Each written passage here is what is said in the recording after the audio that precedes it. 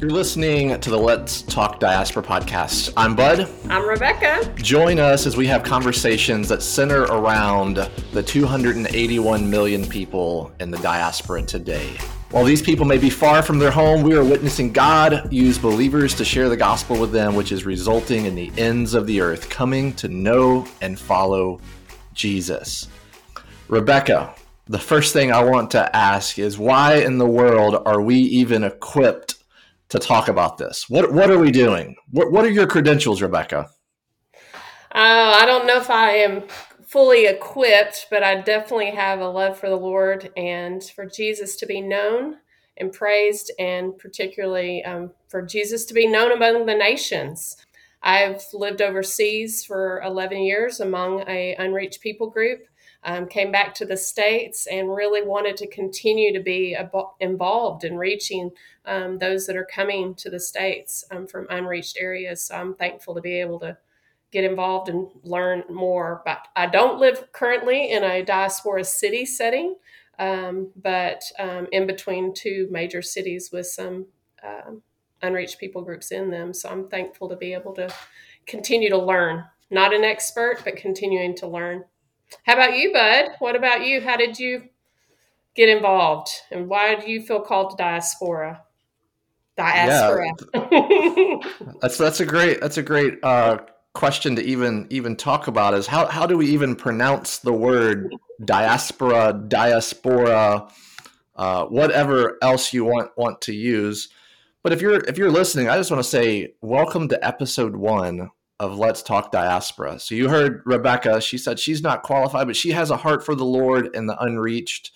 She's lived overseas. I have not yet lived overseas, but I'm living in a major metro with a large diaspora population. So whether you've lived overseas, you have a heart for the unreached, or you're in a global city with a large diaspora population, and you just want to learn alongside with us, I want to say, hey, we're glad you're here. And just really my story of coming to know what is an unreached people group and coming to faith. I didn't come to faith until I was an adult, so age 26. So if you're less than 26 and listening to this, you already have a head start on me. I grew up in Tennessee, so not necessarily a diaspora setting. The unreached people groups in my city was me.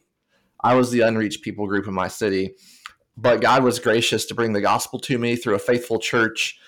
And really my call to faith and call to missions was really close together. The Lord really just showed me really a vision for diaspora ministry, being a brand new believer about a decade ago. And no one was talking about diaspora missions a decade ago, but the Lord showed me, I don't know if it was a vision, a dream, I don't know how to explain it, but it was clear that my role was to come alongside people that are close culture or same culture to unreached people groups, and encourage them and equip them and come alongside them to reach unreached people groups. But the way the Lord showed me that was Filipinos in Laos.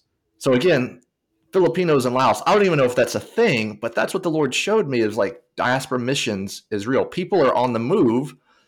And if we understand that God is the unseen mover of all peoples, we have to recognize when God sends missionaries, God's at work. When God sends unreached people groups to where there's lots of churches, that's God at work. And so what I get to do now, Rebecca, is I'm in a major hub city in the center part of North America, and kind of a team leader for people reaching unreached people groups. And then also the director of research, so researching and answering the question, who are these people, and just trying to communicate that to the body of Christ. So Rebecca, what else can you tell us about yourself? You have what's your family like? Tell us a little bit. You have kids? I do. I have 5 kids, ages 18 to 11, 3 boys, 2 girls. My husband has also a heart for sharing his faith as well as sharing with the nations. So he's very involved in that as well. Yeah, so I came to faith. I like to encourage those out there that are in some little small podunk town of North America that God can use you, because I grew up on a ranch in Texas out in the middle of nowhere and never expected that God would take me to use me among peoples from different places and countries, and just how he would give me such a love for peoples from different backgrounds and faiths. So I just want to encourage those out there listening. Yeah, so that's a little bit about me, a little my story. I came to know the Lord when I was 10, and then felt called to go wherever God wanted to take me to tell people about Jesus at 12. And it was mainly because of the church that I was a part of, and that they shared Christ with me, but also shared with me a love for the nations. So my heart for the nations and peoples has been since then. Bud, can you tell me any fun facts about yourself? Yeah, I'm colorblind, and so like that sounds kind of cliche. It's like I don't, see white, yellow, green, brown, purple. I see people like God sees them. We're all the same in a sinful condition, in need of a savior, and so that's a fun fact. I really am colorblind, but I like to share it in that way. Rebecca, why in the world do we need to start a podcast and have a conversation related around diaspora missions? Why are we giving time to this? I believe one of the reasons we're giving time to it is because there's so few that are even aware of what diaspora missions is. So just to be able to get people aware and educated. And I think another reason is because it's right here and something we can be involved in. That's what I get excited about, is the church right here in North America can easily get involved in what God is doing among the nations here.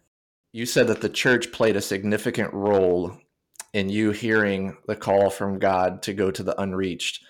And so pastors, you have a stewardship of the body of Christ that the Lord has made you steward over, to cast vision for missions.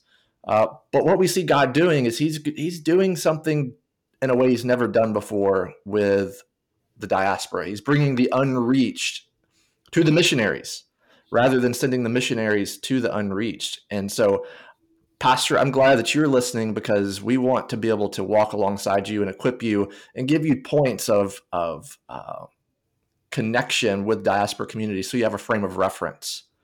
Rebecca, what else are we going to do in this first season? This is just the introduction. Maybe you can just share with the listeners a little bit what we have up for store. This is just a brief episode. We've got several things we're going to talk about in the coming weeks.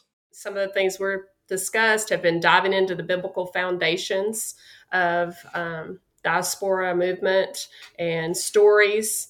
Why is this important, and hearing stories of why this is important and how God is at work, and how could diaspora missions, could it be the fourth wave of modern missions, starting answering those kind of questions.